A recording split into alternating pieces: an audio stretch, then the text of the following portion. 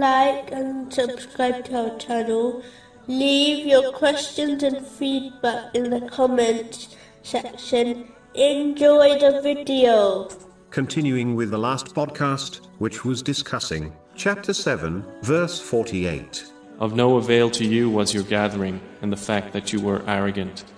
Specifically, it was discussing the behavior of a person who truly loves others. A true lover could not bear knowing and seeing their beloved facing difficulties and punishment in this world or the next. This is only avoidable through the obedience of Allah, the Exalted. Therefore, they would always direct their beloved towards the obedience of Allah, the Exalted. If a person directs another towards their own selfish interest or the interest of another instead of the obedience of Allah, the Exalted, this is a clear sign that they do not truly love them. This applies to all relationships which involve love, including friendship, love between a married couple, parents, children, and siblings. Therefore, a Muslim should assess whether those in their life direct them towards Allah, the Exalted, or not. If they do,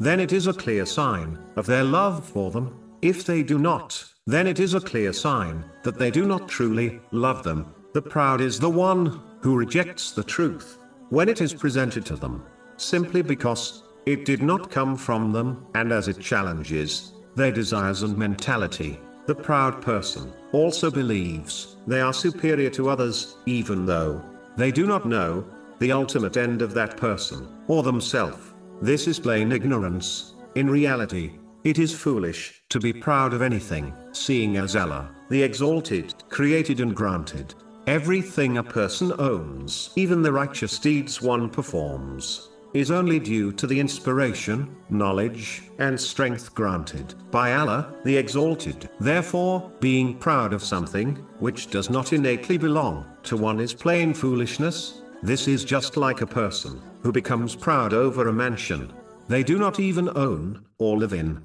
This is the reason why pride belongs to Allah, the Exalted, as He alone is the Creator and innate owner of all things. The one who challenges Allah, the Exalted, in pride, will be thrown into hell.